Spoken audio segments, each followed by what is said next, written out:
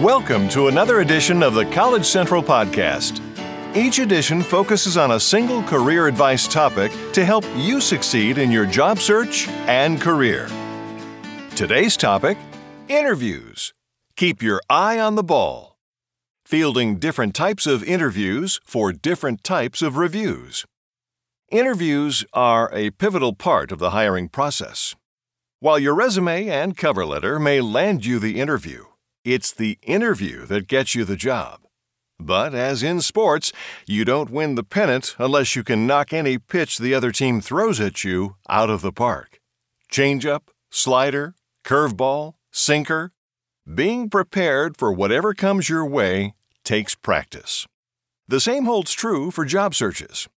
The more you know what types of interviews are used by employers for a given role, company, or industry, the better positioned you'll be to hit a home run. Here's a lineup of 11 different types of interviews. The traditional in-person one-on-one interview is the most common format. Employers have the flexibility to conduct either a formal or casual exchange and ask a series of questions to determine your character, competencies, and fit. You need to research the role, dress appropriately, be on time, mind your verbal and body language, and follow up. Telephone interviews enable companies to pre-screen candidates and minimize recruiting travel and hotel expenses. Phone interviews may be unscheduled, so you literally must be on call and prepared to rely on your voice, ability to think on your feet, and phone personality to earn an in-person interview. Video and Skype interviews are convenient, economic, and increasingly popular. Employers can screen candidates anywhere. There's no firm handshake, but visual and facial cues can reveal a great deal. As the interviewee, adjust the lighting and background, and position your camera or laptop for best appearance. Make sure to look up into the camera, not down at the screen. Lunch or dinner interviews allow employers to evaluate your communication and social skills, including the ability to represent the company in a non-corporate setting. Meal interviews are useful for roles that involve PR and client interaction. To prepare, brush up on your dining etiquette. Also, don't order foods that are difficult or messy to eat. Behavioral interviews use past behavior to indicate future performance. Therefore, offer examples that support the STAR, or situation, task, action, results, hiring technique, to demonstrate your character, creativity, problem-solving, and leadership skills. When giving an example, explain the scenario, what was required, the actions you took, and what you delivered.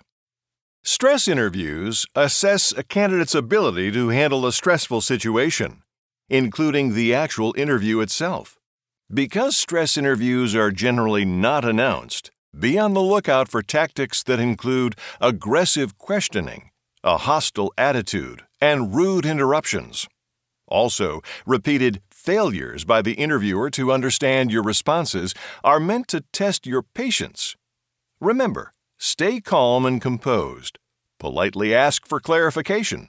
And don't take things personally. It's part of the test. Case interviews measure analytical, problem-solving, communication, and presentation skills. They're suited for business management consulting roles. Plan to solve a given situation, challenge, or problem with a thought-out solution. In panel interviews, multiple interviewers help provide different viewpoints of your qualifications. When responding, make sure to address the person asking the question, but also look around to include the others. Monitor your body language, words, and attitude. Group interviews are used to quickly and efficiently pre-screen multiple candidates at one time. Employers can observe how candidates interact, then interview each independently to determine their fit for the company. Make sure to hold your own against the competition, and don't be shy. Second or callback interviews allow employers to address doubts or confirm their previous assessment of your abilities and fit. For these, Double down, especially if you're one of 2 final candidates. Use the opportunity to convince recruiters that you are the best person for the role. And finally, exit interviews are conducted at the end of your employment. They are an opportunity for the company to understand your reasons for leaving, learn where you are headed, and ask if you have any feedback that may help with future hires. It's imperative that you be professional in your behavior and responses. Don't leave a poor last impression. Recapping.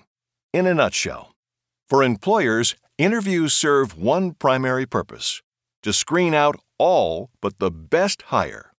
Your goal is to pass whatever litmus test is given.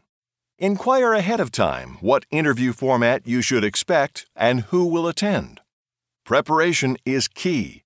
Research the company, role, and interviewer or interviewers. Conduct your own informational or mock interviews to help you gain an inside perspective or practice for the real thing. Be professional in your appearance and delivery. Answer all questions. Give well-thought-out responses. No matter what type of interview you face, situational or behavioral, always focus on meeting the employer's needs. It's the key to scoring the job. Thanks for listening to this edition of the College Central Podcast. If you like what you just heard, pass along our web address, collegecentral.com.